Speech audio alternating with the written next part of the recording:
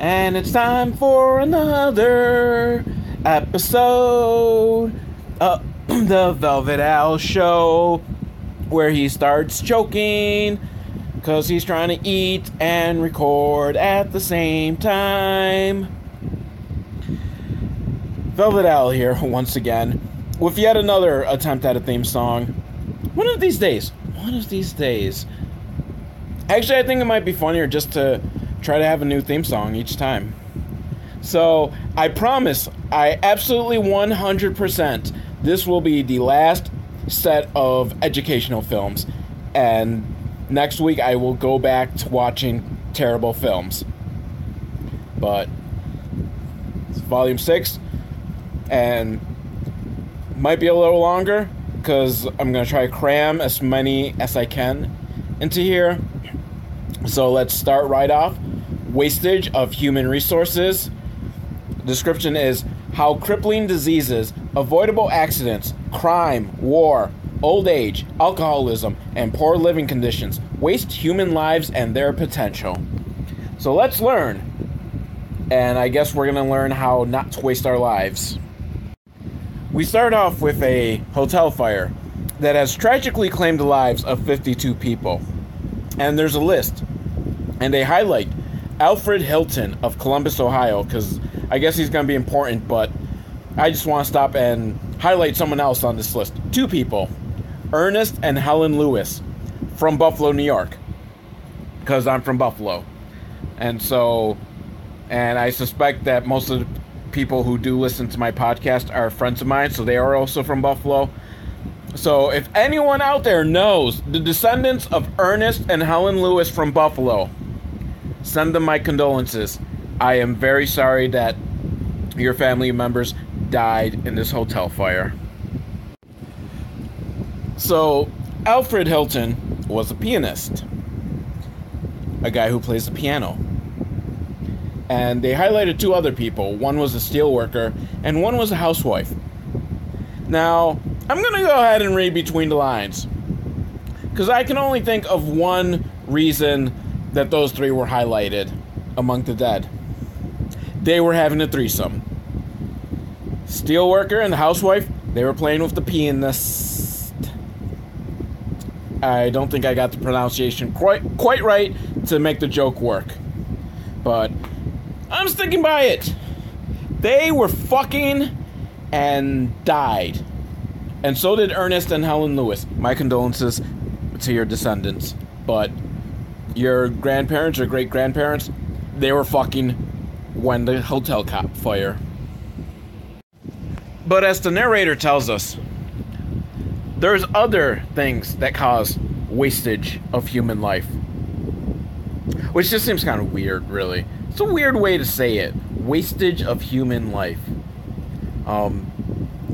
Yeah, I mean, I guess the human lives are being wasted. And so they're telling us about babies dying. Because, this is a cheerful film, isn't it? Hotel fires and babies dying. So 60,000 die in the first month. And 40 more thousand die within the first year of infancy. And the baby they're showing, I think he just heard and comprehended what the narrator just said, because he's looking like, what the fuck? Am I gonna die? Misa gonna die? Fuck you, I like Jar Jar Binks. You know, he didn't ruin episode 1. He didn't ruin The Phantom Menace. Because take him out, and that is still an incredibly shitty movie with a cool pod race scene. So it wasn't Jar Jar's fault. Justice for Jar Jar. Hashtag. Yeah, no, I know the hashtag goes beforehand, but I'm cool, so I'm going to start hashtagging after the thing I hashtag. The problem, the narrator tells us, is that doctors just don't know enough about infant care, apparently. Or maybe he's inferring that the parents don't know. Someone doesn't know enough about infant care. Because, I don't know, is it the Appalachian Kids from, like, a few weeks back with that educational film? I mean, yeah, I think they don't know anything about infant care. But you might think like, oh, well, once I got past the infant age stage, I'm good to go. But nope. Older children die too. And they die because of the physical environment. Like this kid who just got fucking run over by a car. And at least we didn't actually see it, because they probably didn't have the effects budget to pull it off. But, you know, he's with his little friend, and he walks off, and she walks off, the camera follows her, and suddenly you hear, squeak! Crash. No damage to the car. Which I'm pretty sure, isn't there usually some damage if you hit a kid? I mean, there's a lot of fucking damage if you hit a deer. But deer, I guess, is bigger than most kids. Deers are more, like, durable. Yeah, I once hit a deer. Actually, I did not hit a deer. The deer hit me. Which was crazy. It just fucking jumped on the hood of my car. And it was a lot of fucking damage. And totaled my car. What I'm saying is fuck deer. And this kid, his death could have been prevented if the guy was just watching where he drove. Or something. I don't know. He should have gone to that school that we did last week where children learned how to drive. But there's also, like, not necessarily dying, but just poor quality of life with diseases and being crippled. And this little girl in a wheelchair is just looking at the camera like, what the fuck? I'm a human being. Stop gawking at me. Narrator's all like, children are robbed out of their happiness. And she's just like, what the fuck? I am not here to be gawked at. I am still a fucking human being. Treat me with respect. And I agree with her. Fucking narrator. Maybe she has plenty of happiness. Like, okay, she can't go skip and jump, but, you know, she can read a book. She can read a good book, which I think is more fun than skipping and jumping. Because, you know, if you're skipping and jumping, you might get hit by a fucking car. Now, you're probably thinking to yourself, okay, I got past the dangers of infancy, got past the dangers of childhood, I'm in the clear. Ha ha ha, nope. Because you're still in trouble with adolescence. Although they don't give us any ways of the adolescents being killed. Just that if you're a teenager, your life's gonna be shitty. Like, kind of no way around it. Especially if you're from a rural area where you don't have access to good schools and you're gonna drop out to do crappy jobs like working at a warehouse, you know, and you don't have the opportunity to advance, which this is just all fucking elitist bullshit. Like, okay, yeah, finish your education, but go to a trade school. Perfectly fine. There's no shame. If you are working in a warehouse, the world needs warehouse workers. Jeff Bezos needs warehouse workers that will work for basically no money. So don't work in an Amazon warehouse, but still, people are needed in a warehouse, and this film is all fucking like, what a waste. You're in a warehouse. Just fuck you, narrator. And then there's the problem where children with unhappy homes, they're going to become juvenile delinquents. They're going to smoke and play cards. And they're probably gambling. Which, again, fuck you, narrator. This is not a... He calls it a tragic waste. I don't consider it a tragic waste. Maybe smoking. Smoking is bad for you. It's bad for your physical health. But gambling can cause problems. But if you're learning how to gamble properly at a young age, you can make money. You can learn a good grift. Learn how to properly do a 3-card Monty when you're a kid. Then when you're older, you are set. But there's other dangers. Like playing sports. Like this guy's playing tennis, and all of a sudden, he has a heart attack and keels over. Which, you know, that makes me want to not play tennis. Because, you know, I can keel over from a heart attack from either playing tennis or for sitting at home eating a cheeseburger, watching TV. I think it's kind of obvious. The cheeseburger is the better way to die. Or at least the better way to have a heart attack. And so, problems in not getting healthy checkups and keeping good health in your childhood can manifest itself as you're getting older and during the secret service, or not the secret, the social service. Social service? The select service. My God, I've already forgotten. You know, the army, like when you get drafted. Whatever that's called. A third of the men had to be rejected because they had problems like heart disease and hernias and venereal disease and anxiety. Hey, that's what the narrator is telling me are the causes for why they got rejected. And, you know, did they not think to check to see if these guys still have enough heart and see if you could inject them with some super steroids and turn them into the next Captain America? Huh? You didn't think about that, did you?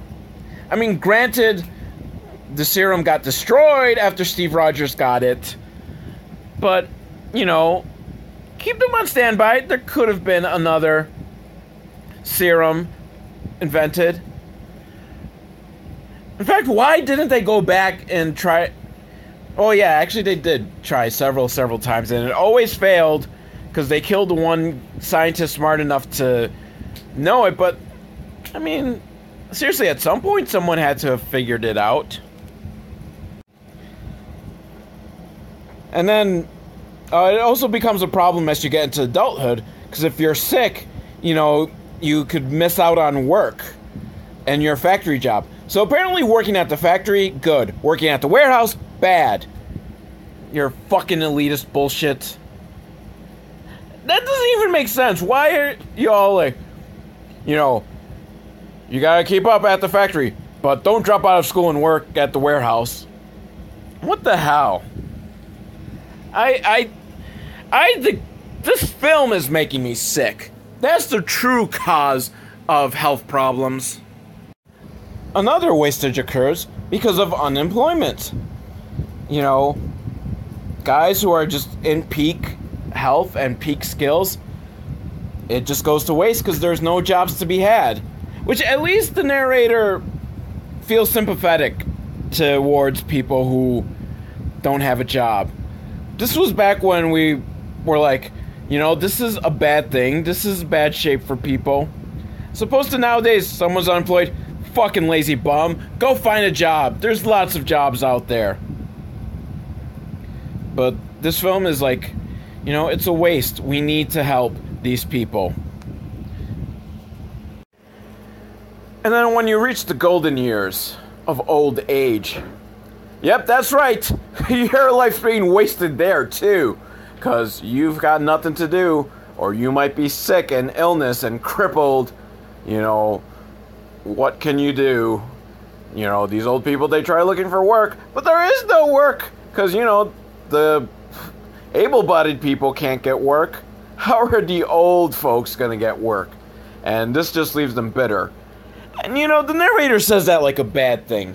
I am looking forward to being a curmudgeon. In fact, I'm already jumping on the whole curmudgeon thing, even though, like, I'm probably not old enough, but being bitter and everyone just kind of being, like, accepting it, saying, well, yeah, he's old, so of course he's going to be bitter. That just sounds fucking awesome. I am so, like, ready to just run out on my porch with a broom, yelling, "Hey, you kids, get off my lawn!" I mean, is there really a point to life if you're not going to reach that day when you can just yell at kids to get off your lawn? No, there is no point to life. That is the whole reason we live. We live long enough so we can yell at kids to get off our lawn. Then there's other wastage in life when you're stuck in jail or a mental institution or you're a drunk or drug addict. And there's war that just kills so many people, complete waste of life. And that's about it. I do not know what the fuck the point of this film was. Life's a waste. Everything is gonna waste away. Everything's pointless. I mean, I guess that was the idea of the film. Everything's pointless, so why bother? I don't know. What the fuck was that? That just kind of went on about people dying or having, like, terrible lives. There was no point in learning anything. Alright. Next up, we've got We Work Again, which is about how the New Deal benefits African Americans. So, you know what? Like I've said several times throughout this, there hasn't really been black people in these educational films. So, this will be interesting. And horribly racist, I'm betting. This is 1937. Not exactly, a time of wokeness. So, maybe I should keep track of how many times they say Negro. Or the other N-word. That'd be something. Yeah, so I probably won't keep track because I'll forget, but we'll see I'll try to see how often they say Negro. Okay, so this is probably going to be quite racist on my part, but the narrator keeps talking about our people, and I think he's white, which, like I said, is quite racist on my part to assume that, there's a certain sound of sounding white and of sounding black. But, I mean, it's a good, assumption, because black people probably weren't getting the roles of being narrators. Or maybe they were, because, since you can't see them, it's not as, the racists aren't going to have as much problem. So who knows, maybe it could be a black guy. Either way, he talks way too fucking fast. Is there something about, particularly, the 30s and before, where they had to, talk, super fast? It's just something I've noticed, not just, in these educational films, but I think just films in general. They just, they just hire people off the racetrack or something, or auctioneers. But the Great Depression has unproportionately, is that the right word? Disproportionately affected black people. A quarter of black people are unemployed. They're in the breadline. So, yeah, so they're showing a problem that's still kind of going on, in that, problems of this country disproportionately affect black people. So, but at least the narrator isn't trying to make it seem like black people are poor because they're lazy. So, thank you, narrator, for being culturally sensitive. So, maybe it really is a black narrator, because he understands that there's more at work. It's not the lazy stereotype of the black people not wanting to work. You know what? I don't know if he's just said our people. I don't think he said black or African American or Negro yet. I mean, I'm assuming it's going to be Negro. Definitely not African American, because that term wasn't in use till the 90s, I think. But black, I think black came around 50s or 60s.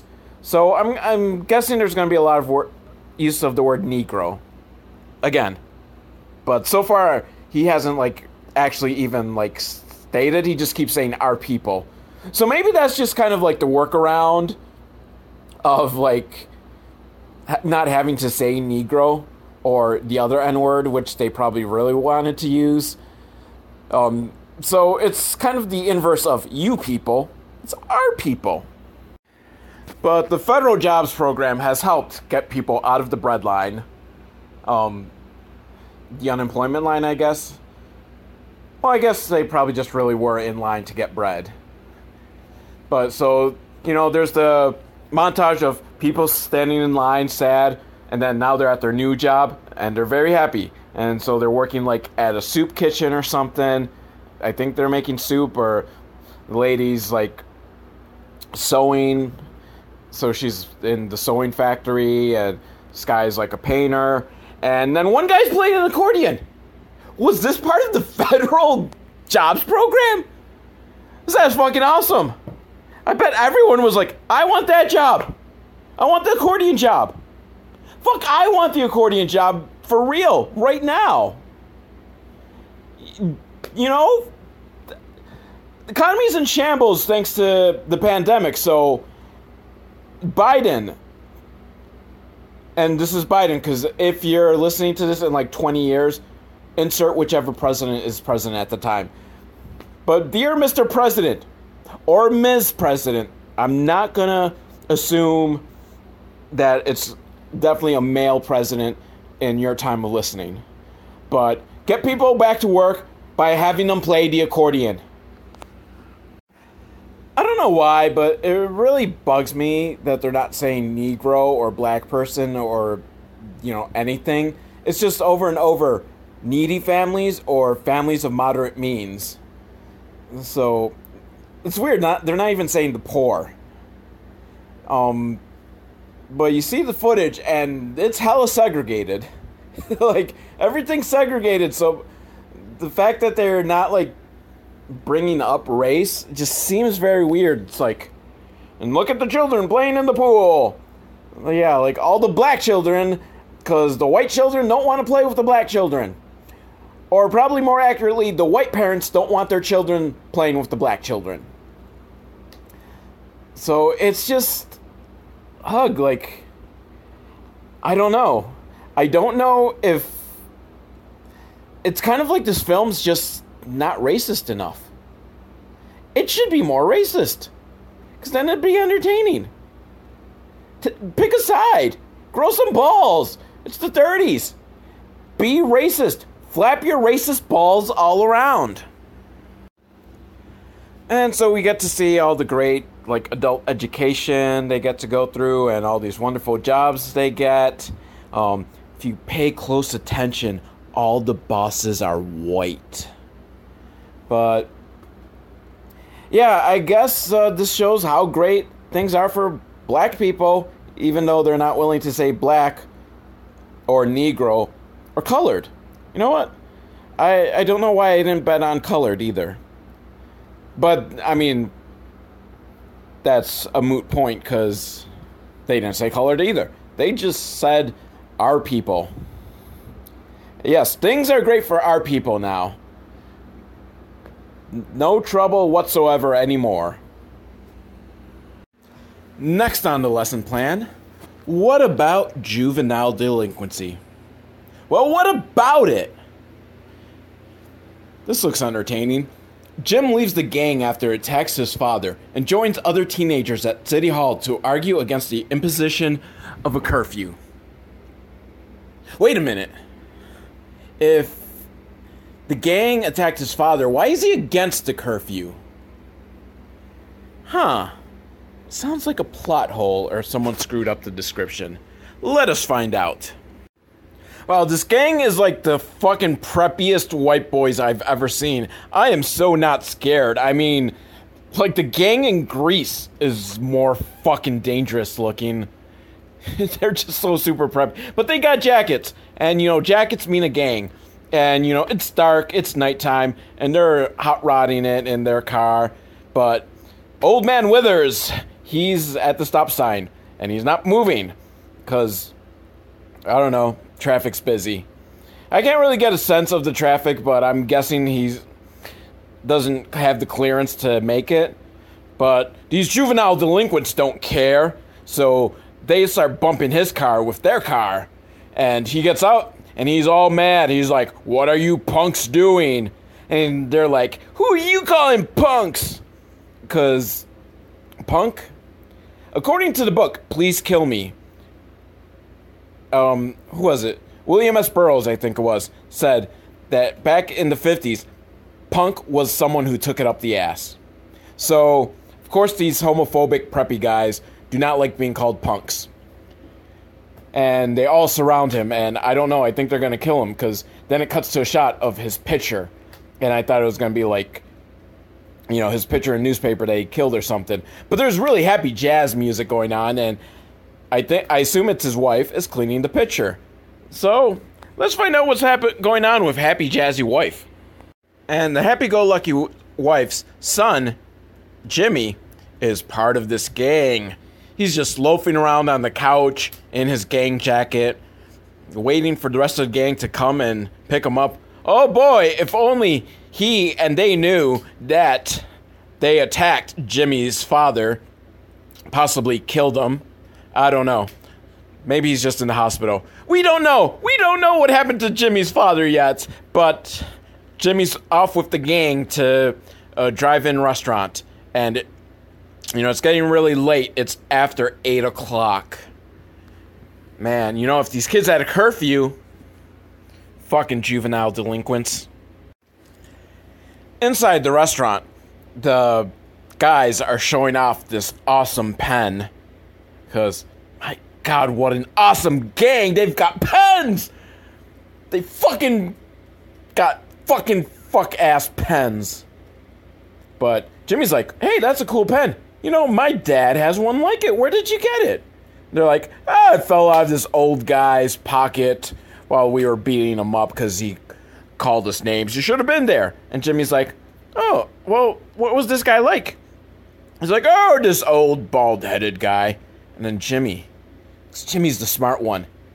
And the gears are turning in his head. And he's like, pen just like my father. Bald-headed guy, just like my father. So he asks, what kind of car was the guy driving? Yeah, yellow Buick. And Jimmy's like, yellow Buick, just like my father. And it snaps. 2 + 2 = 22. It was his father, and he's mad, and he rips off the patch off his jacket and throws it on the table, signifying that he is no longer part of this fucking gang of lightning bolt patches that looked like they were homemade. Because they got the merit badge in patching. Jimmy runs home. I'm guessing he runs home, or he catches the bus. And his dad is there. Bruised up, but he's okay. He's gonna make it. And Jimmy's like, I'm sorry, Dad. And Dad's like, it's not your fault, Jimmy. But then Dad sees the jacket, which has still pieces of fiber from the patch that he ripped off. And it clicks in his head. It was Jimmy's gang. And Jimmy's all sad, like, I mean, he doesn't go full-on crying, but in his heart, he's crying. And he runs upstairs, and Dad's just thinking, what kind of gang has Jimmy gotten in with? The next day at school, Jimmy's not wearing his jacket because, he's not part of the gang anymore. So even though the patch is torn off, he's not gonna even wear the jacket. But the rest of the gang wants Jimmy to rejoin. They even saved his patch. And he doesn't want to. And they try to explain, they didn't know it was his father. If it was his father, they wouldn't have done it. Which, at least they have some sort of standards. But Jimmy just doesn't want to. And his heart-to-heart is broken up by a bunch of other classmates who look like they're in their 40s. And they're complaining because their city council is planning to install curfews and raise the age of driver's licenses and other stuff that will make life tough for teenagers. All because some teenagers, not naming names, you evil gang, you, of juvenile delinquents, went around and beat people up and kicked over statues. Who knows who could have been? So they need Jimmy's help to argue against the city council that, they shouldn't punish all teenagers because of a couple of juvenile delinquents. Little do they know, Jimmy is one of those juvenile delinquents. Well, not anymore. And, he didn't participate in the beating up of his dad. So I don't know if he was involved in the kicking over of the statue. Jimmy might be innocent here. the other kids think Jimmy has the best chance of stopping the city council, because it was his dad that got attacked. So, I guess they figure, well, my dad was attacked, but I'm okay with the kids being out on the streets at night. City council will cave. But for some reason, the gang doesn't want Jimmy to go to make the argument, or any of the other kids, which makes no sense. Wouldn't the gang want to be able to continue to be juvenile delinquents on the streets at night? Well, I guess they're not the brightest juvenile delinquents. So Jimmy and the nerds go running, and they load up in the Nerdmobile, and they drive off to try to get to the meeting before it takes place and curfew's installed. The city council meeting, yes. And the gang, they start chasing after them, but they don't have their gangmobile out front, so they gotta run to get it. And Jimmy and the nerds, they make it to the city council meeting where they're talking about if the young punks want to show how tough they are, the adults are going to show how tough they are, but Jimmy's going to interrupt and speak. And then the mayor or someone else, there's arguing between all sorts of people of whether or not to let the nerdy teens speak. But then they finally decide, okay, well, not all teenagers are the same, but some are juvenile delinquents, so what are we going to do? And they ask Jimmy, what do you think we should do? And Jimmy's about to speak, but then he sees outside the door, the gang is there. What will Jimmy do? No, really, what will Jimmy do? Because they don't fucking tell us. What the hell is with these, films that are what should you do? And then not give us an answer. I don't know. How am I supposed to solve the problem of juvenile delinquency? That's your fucking job. I'm just watching this film. If I knew what to do, I'd be out doing it, not watching a film asking what we can do about juvenile delinquency. I know the problem. I know the gangs are out there. But I don't know what to do. If it's up to me, fuck it. Let's throw a curfew, because fuck those gang members who... No, don't give them a curfew, because that's what the gang members want, because they don't want people talking to argue against having it. Because they are a stupid gang. Or maybe they just want an extra thing to break the law over. Up next is What About Prejudice? Which I'm guessing is going to be the previous film, and not actually tell us what we can do about prejudice, just ask us to look inside ourselves. But I'm curious to see if they will say Negroes or colored people, or will they actually say black, which I'm not entirely sure if that was a term that was still being used at this point, or if it had been coined yet, or is it going to be like that other film and just our people, you people? So let's see what form of low-level, lowercase r racism is involved. I've noticed a lot of these films, at least more educational ones, geared towards teenagers, are from McGraw-Hill, which you may know because they cornered the market on textbooks. Seriously, I think every fucking textbook out there is from McGraw-Hill. They got a monopoly on this, so I don't trust them. But I'm guessing these videos were probably meant, they played them in school, and then afterwards the teachers discussed with the students, what can you do? So that's probably why there's no answers. But fuck that, I want some answers. I don't know. But in this one, we get a warning about prejudice is against usually some sort of minority. And in this film, Bob Jones is going to represent the minority, Bruce Jones, but he's a symbol standing for all minority groups, so he will not be seen or identified except in your mind, which is a good way to kind of avoid having to say black people or colored people or Hispanics or white trash. It's any minority. It's in your mind.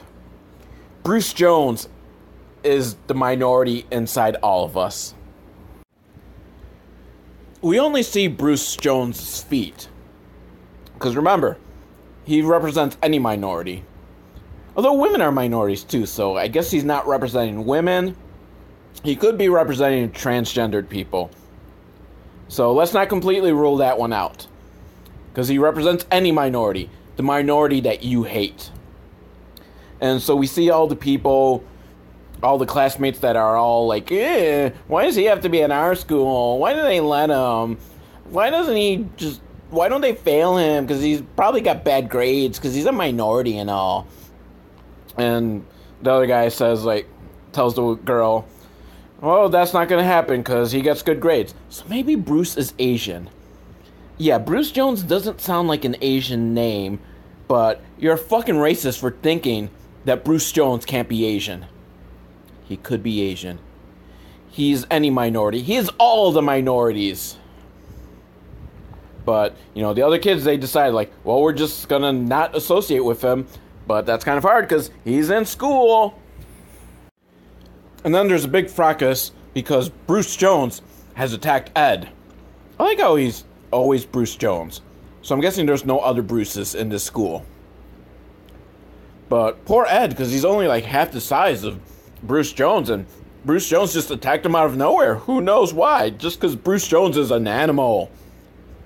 And I'm pretty sure Ed, threw some sort of racial slur, but we're going to overlook that. No, Ed's perfectly innocent.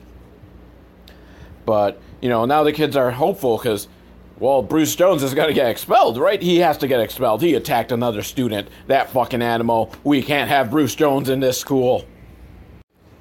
One kid is upset because he went back to the classroom because he had forgotten his sweater there, but it's not there anymore. Oh no. Maybe it's in Lost and Found, but his friend's like, wait a minute. Describe the sweater to me. And so he describes the sweater. It's green. And apparently there's no other green sweaters in the world. And his friend's like, wait a minute. I saw Bruce Jones with that sweater in his arm. And because there's absolutely no way Bruce Jones could have been, taking it to the Lost and Found or anything, he must have stole it. Along with the pen that's been missing. That fucking Bruce Jones stealing pens. Well, I'm sure this is going to get Bruce Jones expelled.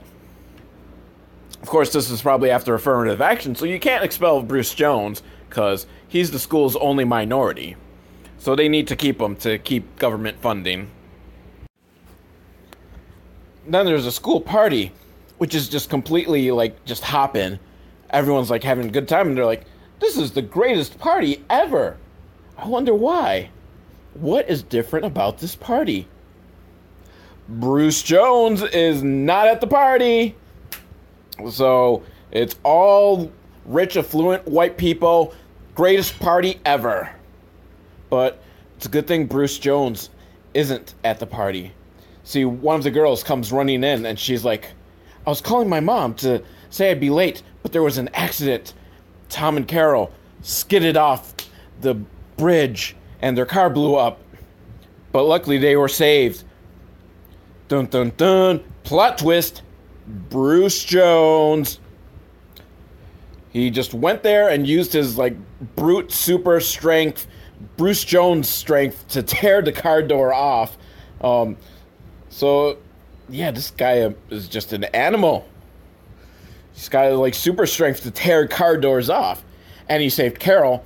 Of course he'd save the white girl first, because Bruce Jones is one of them people. Which kind of people? Any minority and all minorities. He is Bruce Jones. Which I think I'm going to start using as my racial slur of choice. Stop being a fucking Bruce Jones. And people would be like, what? You know what I mean. So, but when he's trying to save Tom, oh no, the car explodes because the gas tank explodes. And luckily, Tom got shielded by Bruce Jones. I like how they keep saying Bruce Jones, just so you know which Bruce it is. That fucking Bruce Jones. He's a hero, but he got badly injured because he shielded Tom to take most of the damage. And everyone's like, oh no, I feel bad that I've been making fun of Bruce Jones and wanting him kicked out of the school. Everyone except Bill, because Bill's still a dick. He's like, But he actually has a good point, though. Because he's like, I'm not going to be a hypocrite. All you people were talking about how you hated him. Well, I still hate him. So, I mean, I guess this is kind of a point. You know, he's not a hypocrite. He's going to continue to hate Bruce Jones. So the kids decide, hey, we should go to the hospital and see Bruce. He might need blood. We can give him our blood. Not thinking that, you know, Bruce, he's a minority, so can he even accept this blood? Can their pure white blood mix with his all-minority blood? No, they don't think that. Probably one of them thought it, just for a little bit. But no one says it out loud. So they all go to the hospital, except for Bill. Because Bill's like, fuck this, I'm going back to the party. I'm going to party hardy. I'm going to guess the plot twist is that Bill has the same blood type as Bruce Jones and the other kids don't. So Bill is going to donate the blood. Or he's going to be like, fuck Bruce Jones. I don't care if he dies because of me. Because I may be a bigot, but at least I am honest about it. Which again, I mean, I hate Bill, but I do give him a few points for being honest about being a dick. So on the drive over, the kids start realizing, you know, they've been kind of just assholes to Bruce. For example, Ed, he's like, yeah, he attacked me, but it's my fault, because I was whistling that song, you know the one. I don't know the one, but I'm guessing it's a really fucking racist song. So, again, yeah, Bruce, he was justified in the attack, kind of. And then the guy who lost his sweater, like, oh, turns out his sweater was at the Lost and Found. Good old Bruce took it there. So, they're realizing, we have just been unnecessary assholes to Bruce because he's a minority. We should be deeply ashamed of ourselves. Yes, you should all be ashamed of yourselves. Because Bruce Jones, the super minority, deserves love just like anyone else. At the hospital, where they don't tell us what's going on with Bruce Jones, or if he needs blood, or if any of these kids can give blood, but they're all in the waiting room worried and thinking to themselves, like, what if Bruce doesn't make it?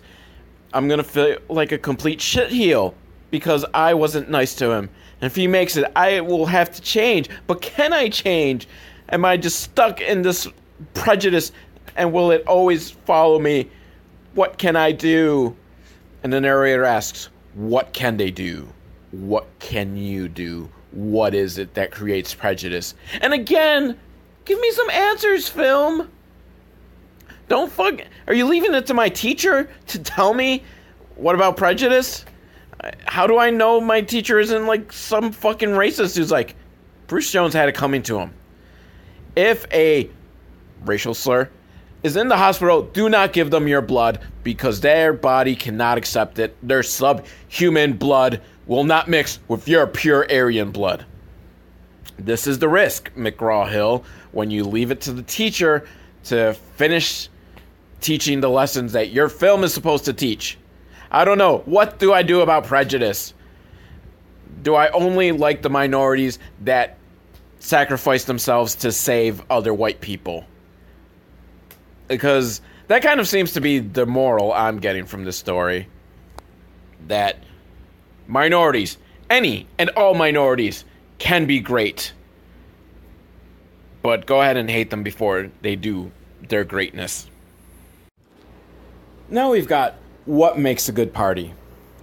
Not a bad party, the worst party that the Dead Milkmen have ever been, but a good party.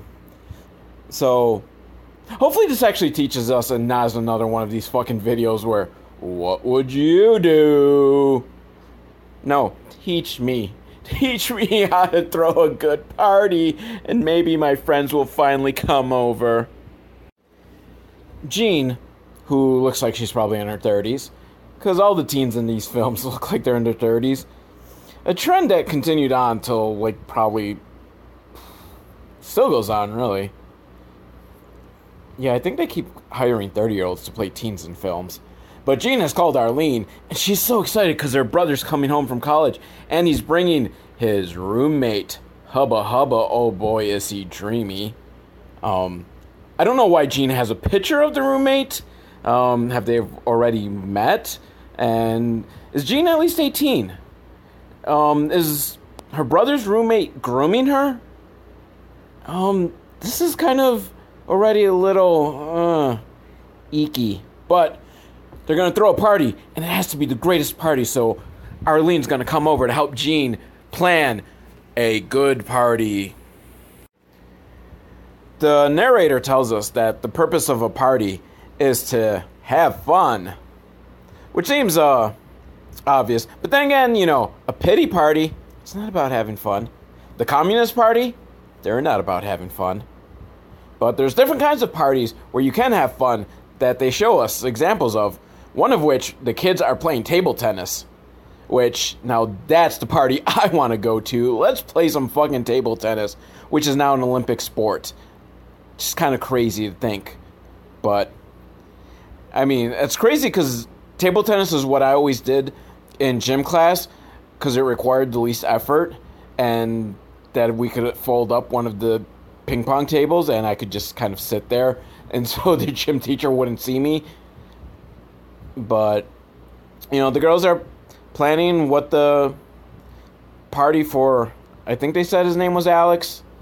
We'll go with Alex.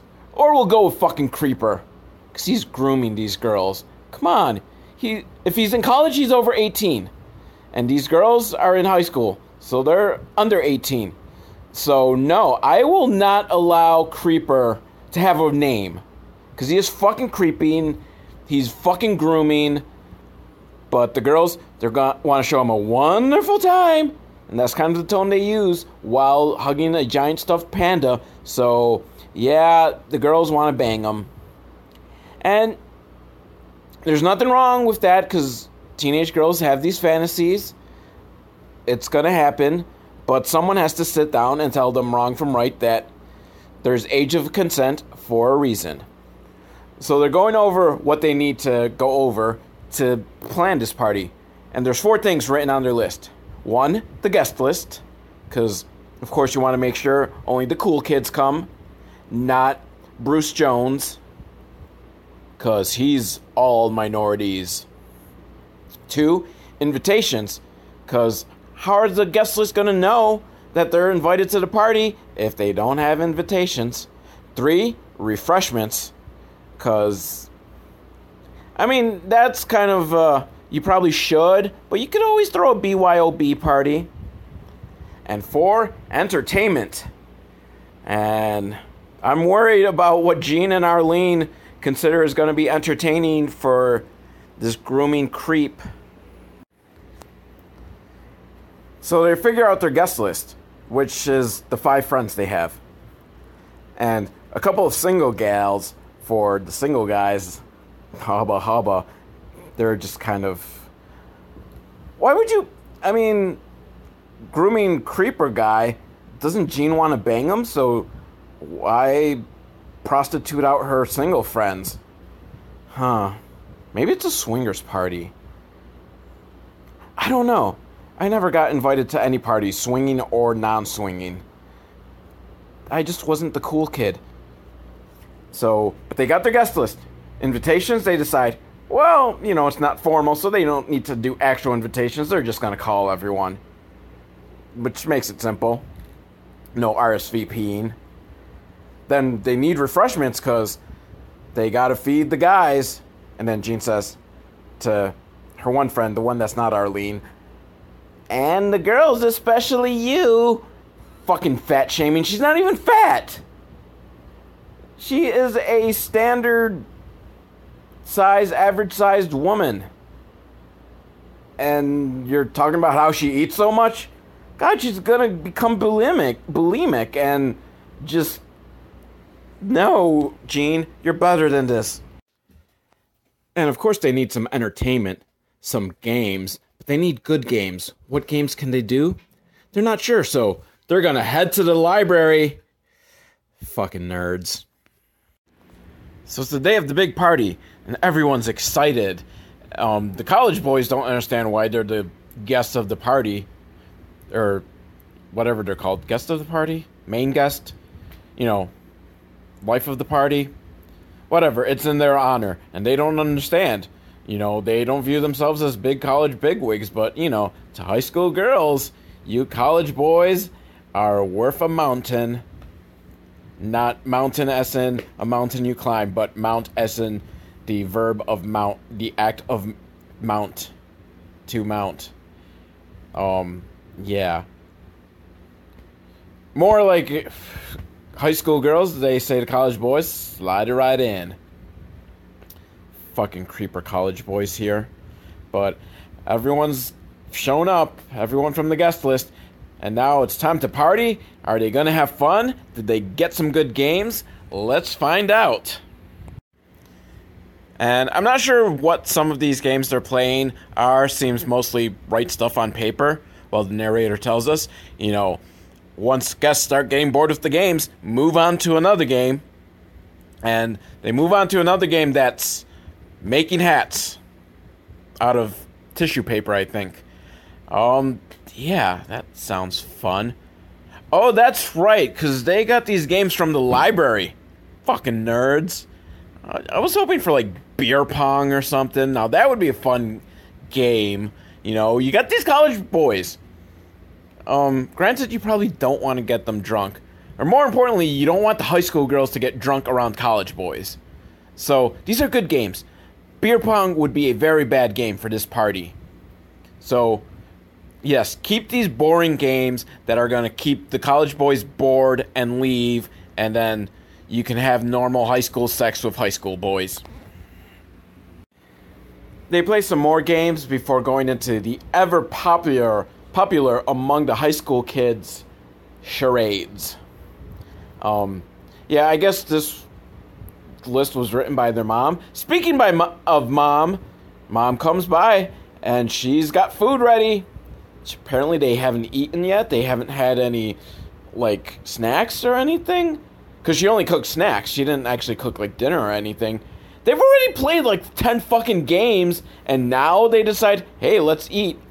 I think it's all because, they've been fat-shaming that one girl and decided, you don't need to eat. If we put the food out too early, she's going to eat it all. Well, fuck you, and fuck your fat-shaming party. And while they're eating, college boy, because he knows how to make the girls wet by playing some music. Now, it's about 40 years too early for him to start playing Wonderwall. So instead, he plays the sexiest song known to man back in the 50s. Jimmy Crack Corn. And I Don't Care. And you know what? I'm going to sing it because it's public domain, which means I don't have to pay for singing Jimmy Crack Corn and I don't care. Jimmy Crack Corn and I don't care. If there's high school girls listening, they will now be moist. I will not take advantage of them because I prefer women of legal age. Jimmy Crack Corn. I mean, that's my version. His version is not. Because, if he was around these days, college boy would be in a pop punk band and playing whatever pop punk song to make the teenage girls all, woo! Fucking groomer college creep. Now, I wasn't aware there's more lyrics to the song than just Jimmy Crack Corn and I Don't Care. Of course, I don't care about the rest of the lyrics, so we're just going to stick with that. And apparently the last part of making a good party is that everyone leaves on time. Which I agree. That is probably the most important part. People should not overstay their welcome. Especially those creeper college boys. Because those girls have school in the morning. Do not try anything. Do not leave your numbers with them. Just forget they exist until they turn 18. Now we turn our attention to what to do on a date.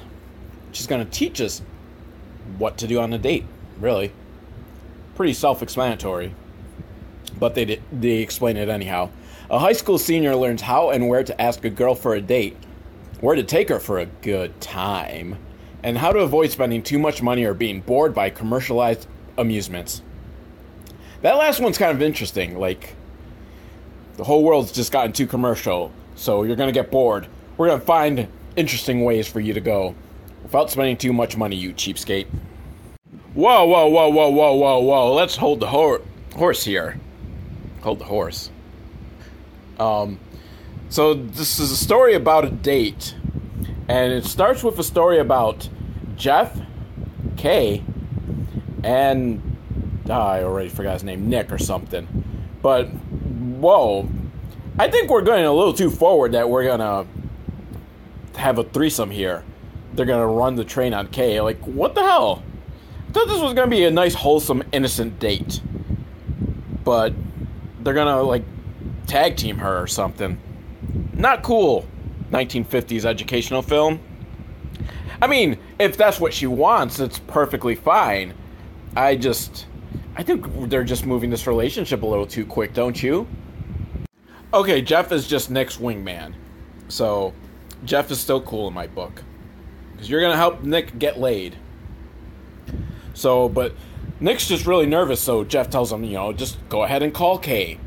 And so he does, and invites her to go see the movie Wagon Train, which I guess must have been popular because she already saw it.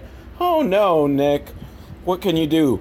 But luckily Jeff is there. He's like, ask her to the scavenger sale, or to help set up the scavenger sale. And that seems kind of a lame date. Like, hey, you want to come help me do stuff? It's my responsibility, but you can come and take half the work, and that'll be our date. But it's good enough for Kay.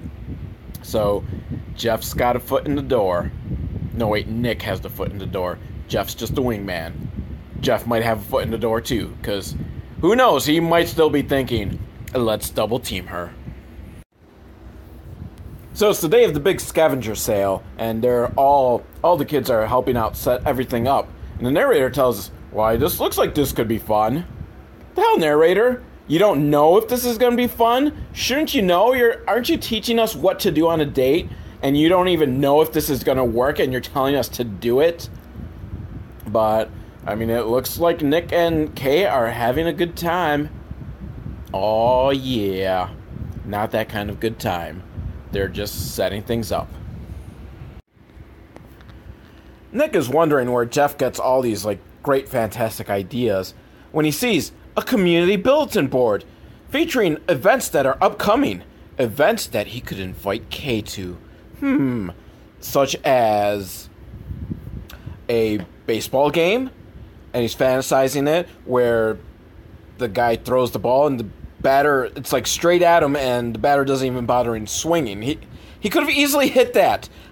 Just how shitty of a ball player are you? Or are you like the mighty KC and you're like, I didn't like that one. Pitch again. Or you could take her to a weenie roast and say, hey baby, you want to roast my weenie? Dude, Nick, you got to do that. Take her to the weenie roast and pull that line. That will drop her panties in an instant. She'll be all wet and you can slide right in. You know what? I'm going to try that next time I'm at a weenie roast. Hey, baby, want to roast my weenie? And I suggest all of you out there try that as well. Do kids have weenie roasts anymore? Go for it. Do a weenie roast and tell the girl, hey, baby, you want to roast my weenie? But you got to say it hey, baby, you want to roast my weenie? You will get some action.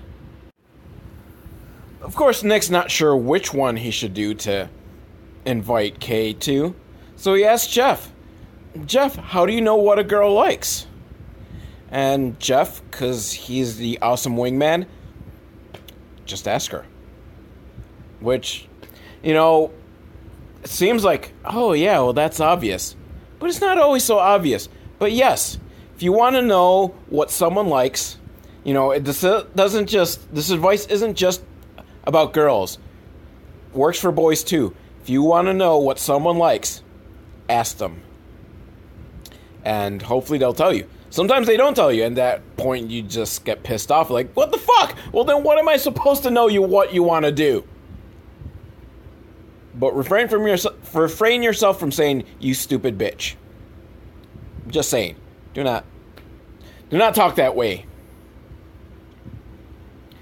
Meanwhile, Kay is hanging out with her friend, and her friend's all like, ooh, Nick is cute. Back off. Nick belongs to Kay. Back off, you thirsty sea wench. But Kay's like, he's nice to hang out with, but he hasn't asked me out to a date again. Which, Kay, give him a minute. You're still in the middle of your first date. Which even is it even a date? Do you consider it a date? Are you not considering it a date?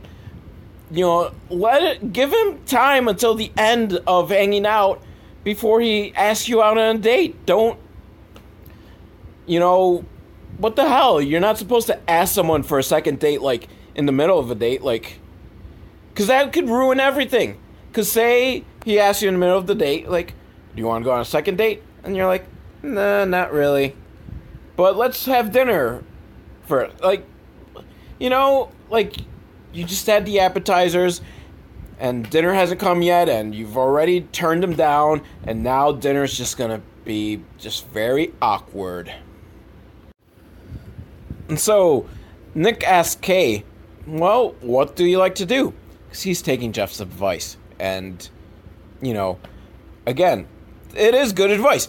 Ask her what she likes to do. And what does she like to do? Go to weenie roasts. Seriously, that is her answer. And luckily, there is a weenie roast coming up next week. Nick, my man, you are in. You are in like Flynn. You take her to that weenie roast. And remember my patented line. Hey, baby, you want to roast my weenie? You're golden. But stick to that line. Do not start off with, want to put my weenie in your mouth? That's a little too forward. You go with the roast my weenie line. Trust me, Nick.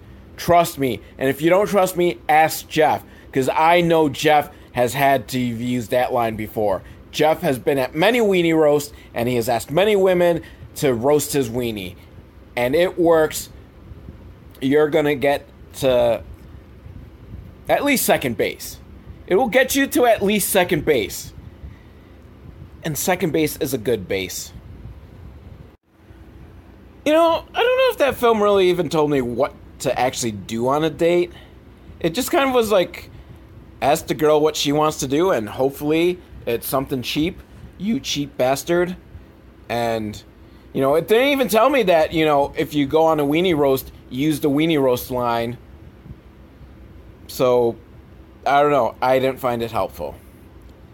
Now we've got, you can tell by the teller. I would skip this film normally because it doesn't sound that interesting. It's a instructional film for telephone business office cashiers, parentheses, tellers, who interact with the public, which seems kind of like, nah, and it's kind of a lengthier one. But the selling point for me, it has a heavy dose of period sexism. And as Spinal Tap once said, what's wrong with being sexy? Especially on your period. Oh yeah. Oh, is that not what period sexism means? Period sexism is not the same as period sexiness. So we're at a Bell office. Remember Bell? Like that phone company? I think like the original phone company, right? Alexander Graham Bell. They didn't last. Suck it, Bell. You know why? I bet this film is going to show us why, because it's going to tell us what not to do, and that's probably what the Bell people did. They did what they shouldn't do, because they did what Donnie Don't says not to do, they did don't.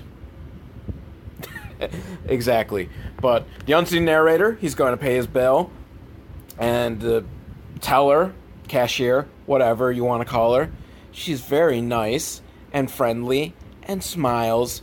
Oh, what a smile. And it made for a pleasant transaction, and it made you feel good about it. But now they're going to show us how it could have gone wrong. They're going to show us a broad that doesn't know how to smile or something. Let's find out the wrong way to be a teller. So the bad teller, she didn't say hi to the guy who just kind of grumpily came up and just threw his money down on the desk. So I'm gonna call shenanigans. Like, okay, yeah, she's kind of a bitch, but so is this fucking asshole customer. Like, he doesn't even say hi. We don't even know if it was time for him. The tellers usually say, okay, next, come on up, come on down, whichever direction you're going. But, he just walks up and he just plops his money down and just starts going,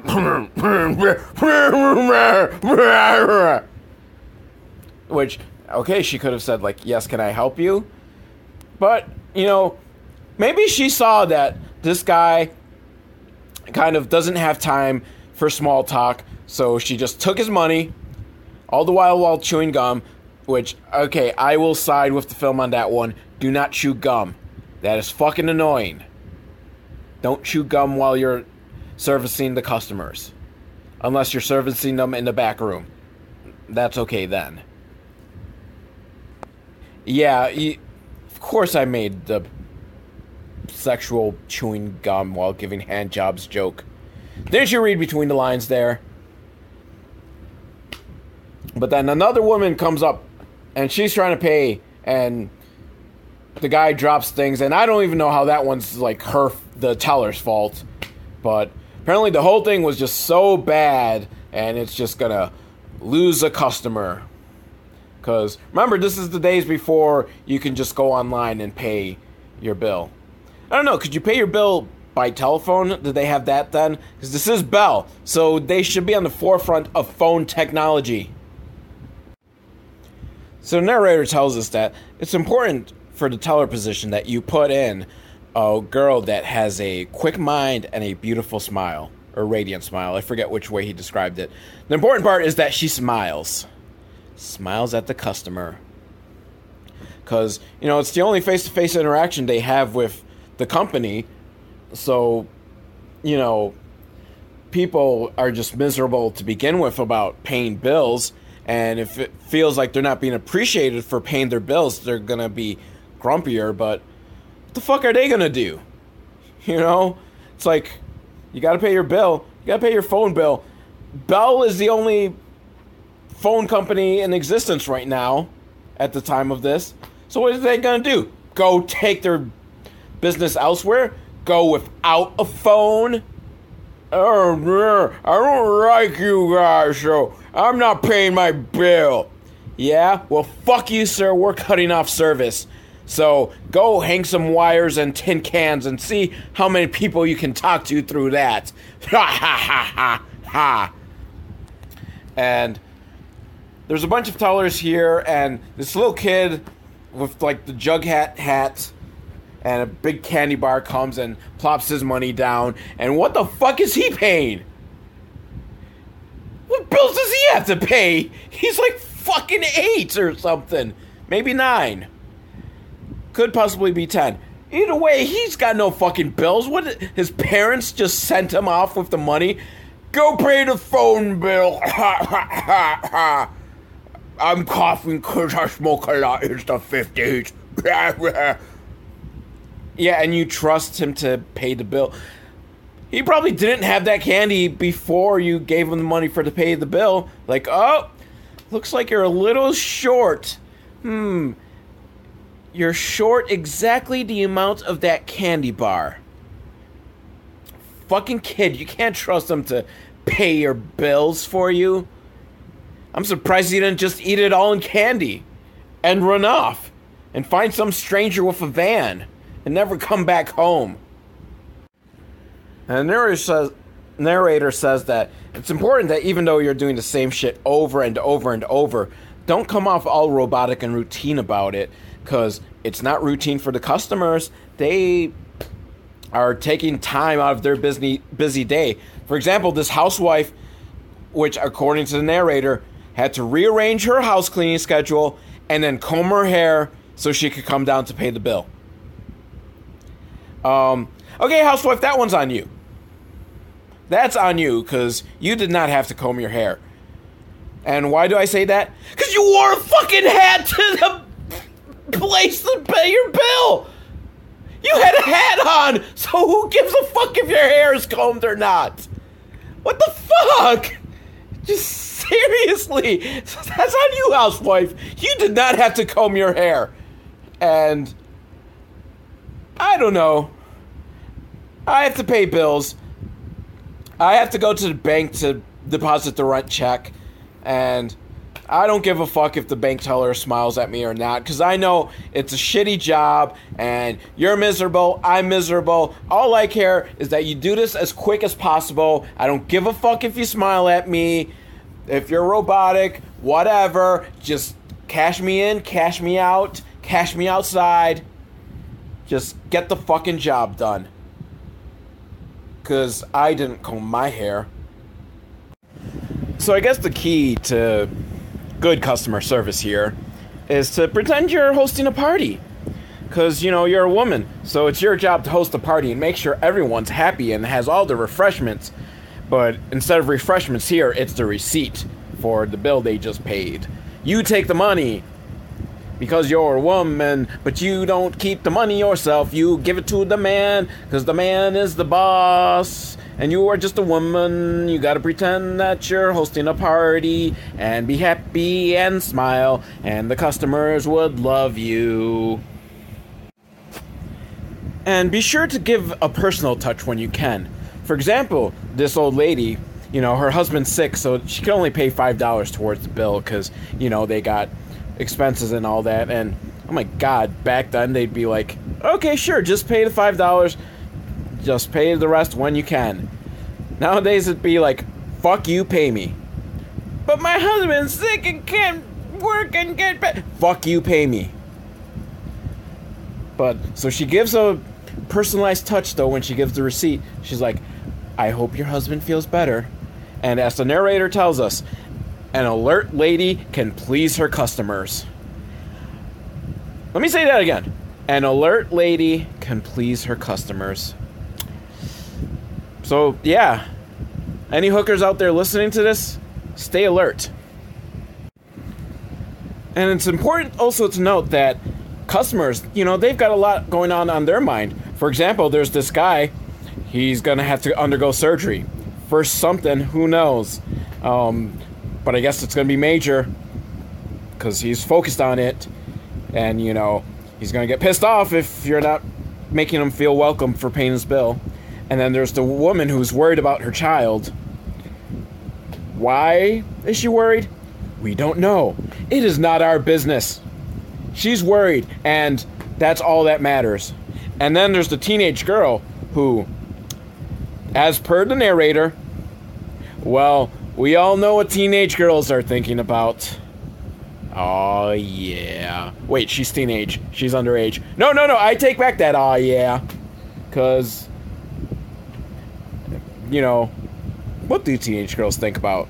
Like, if their Leaf Cassidy posters up crooked? Jonathan Taylor Thomas posters? JTT, that was my jam. That was back in my day and age. JTT, Jonathan Taylor Thomas. But yeah, I'm pretty sure the narrator's thinking, this teenage girl has boys on her mind. Oh, silly her. But, you know, that's not as serious a problem as an operation, but yeah. And why is the teenage girl paying the bills anyhow? Much like the kid with the candy bar. You just trusted her to go pay the bill? No, she's a teenage girl. She's gonna buy cigarettes and give blowjobs behind the schoolyard. So I've heard. She's gonna spend all that money on boys and makeup. You expect her to actually make it and pay the bill? I'm getting sick of hearing how perfect this girl is. She handles everything greatly and perfectly and courteously, and she's nice to everyone, even when she can't help them. Like the idiot who wants to pay his electric bill. You're at the fucking wrong building, you asshat! Do you not know that this is the telephone company building? Does it say electric company on my forehead? Get the fuck out of here. But I'll take your money. But it won't go to the electric. It'll go to my vibrators. What was I going on about again? Yeah, that's why I suck at customer service. Maybe I should pay more attention to this film and be courteous and smile more. And so there's 12 steps to being the teller, and it's tough work, and they have to do it like a girl and not a carpenter, and whatever. I checked out. I don't trust people who have shitty jobs and are that happy doing it. If you have an awesome job, then yes, I completely expect you to be happy because it's fucking awesome and you should be fucking psyched. But if you have a shitty job, I expect you to be fucking miserable because it's a shitty job and you recognize it's a shitty job, and I'm not going to force you to sit there and pretend and eat shit and smile that, oh, I love my job that fucking sucks and is destroying my soul from the inside. No, I, for one, think it's okay for you to hate your job. It's a shitty job. I understand. I side with you. I'm not the customer is always right type of asshole. I'm several different types of assholes, but, I understand if you're not having a good day. I am not going to make you really go out of your way to make me comfortable, because I understand you have a shitty job. You're working minimum wage, so you don't care. You shouldn't have to put this much effort into it, so fuck everyone. Fuck off. Tell them to fuck off. You can tell me to fuck off, and I'll be like, I salute you, good sir or ma'am, because you have a shitty job, and as such, it is your right to tell me to fuck off. So, yeah, that film taught me that I never ever want to be a teller, to work for the phone company and accept payments. So, final film in this series. I swear, I will do no further after this one. It's titled Your Name Here, which I guess is just a sample film for what they can make for your business to make films. So I think it's just all sorts of stock footage, and then you can just insert your name here. So I'll see. Maybe I can make a film for Velvet Owl Industries. So we begin with this guy telling us that for far too long, the industrial film industry has been plagued by just soaring costs. It's so expensive to make one because you have to pay for things like scripts and actors and all that. So this is the biggest revolution there is, an industrial film revolution, if you will, of industrial revolution films or something. But this is going to be an all-purpose film where you just insert your company's name in and you've got your own industrial film. Finally, I'm not sure what my company is, but I am going to probably use this to make my own industrial film. So they tell us about how since the beginning of time, mankind has been trying to just look for a better life. And it starts off with a caveman who gets all scared because he hears a dinosaur in the background. And then we just get footage of people throughout the years walking, like a Spanish conquistador and a Roman emperor or something. And eventually, this leads them all to want to travel to America to find a better world, a new world. And they formed the United States. And John Hancock is trying to sign the Declaration of Independence, but his pen doesn't have enough ink, which is a problem I feel. So I think this is relatable to me, and therefore it will be relatable to my customers. A, being scared of dinosaurs. B, running out of ink. But Then they tell us we weren't happy just with the original colonies. We had to expand westward and tame the savage red man. And we got two guys, I think are Lewis and Clark or something. They've got the kind of Davy Crockett raccoon hats on. And one of them just looks like a beatnik with a very long kind of pointy beard. And he's like, hey man, a lot of Indians, let's turn back. And the other guy, what's wrong with you? We want a better life. We must continue forward. Which, yeah, don't let Red Man stand in your way. Don't even let Method Man stand in your way. You go chase that dream. And we've reached the modern world with such marvels as skyscrapers and cars and all that. And life should be just fucking amazing for us, right? But it's not. There's something missing. And poor John. Poor John. He can feel it. There's just something missing. Something keeping him back from having the life he can have. The best life he could have. And his wife, Mary, who naturally is in a separate bed, can feel it too. I mean, I'm thinking what's missing is their sex life. I mean, they're in separate beds.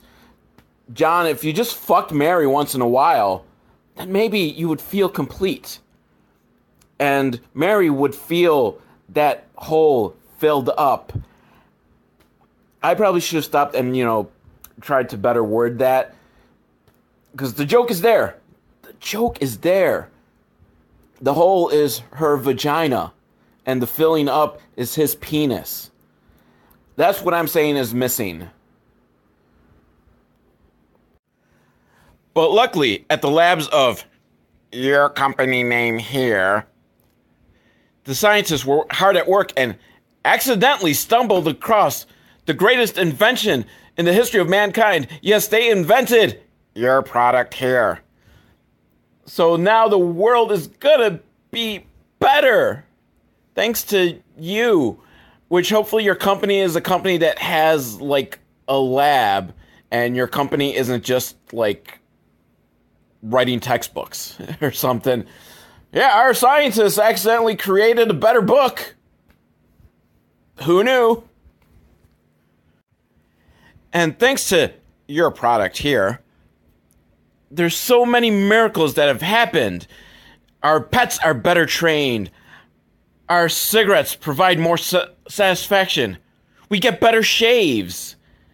Which, like, this guy with just a little razor, he's got a big, bushy beard, and is able to just kind of shave it clean with his tiny little razor. Is that my product? But best of all, John got a promotion. I bet Mary's gonna go down on John tonight. He got the promotion after all. And then the film ends by telling us that, our great company president, or your great company president, because they're trying to sell it to you, that you're going to insert, is just a great, American in the history of America, shaping the nation, like George Washington and Abraham Lincoln, though they do give you the option to use Robert E. Lee instead of Lincoln. So, yeah, I guess if your company is geared more towards the South, yeah, I guess you want to go with Robert E. Lee and just be like, our product, whites only. Because, yeah, this is 1960, so I think we still had separate but equal, which wasn't really equal, it was just more separate. So, if your product is racist, you can choose Robert E. Lee. America. And thus, another episode comes to a close. And I hope you guys learned something, or at least didn't get dumber. That's the end of the series on educational films. So, next week we'll be back to watching terrible movies and me banging my head against a wall. I'm going to bang my head against something now. Do you hear that? I banged my head against a pillow. What, you think I'm fucking stupid that I'm going to bang my head against a hard surface? As always, velvetal@hotmail.com, or leave a comment if you're watching on YouTube, or, I've run out of jokes. Later.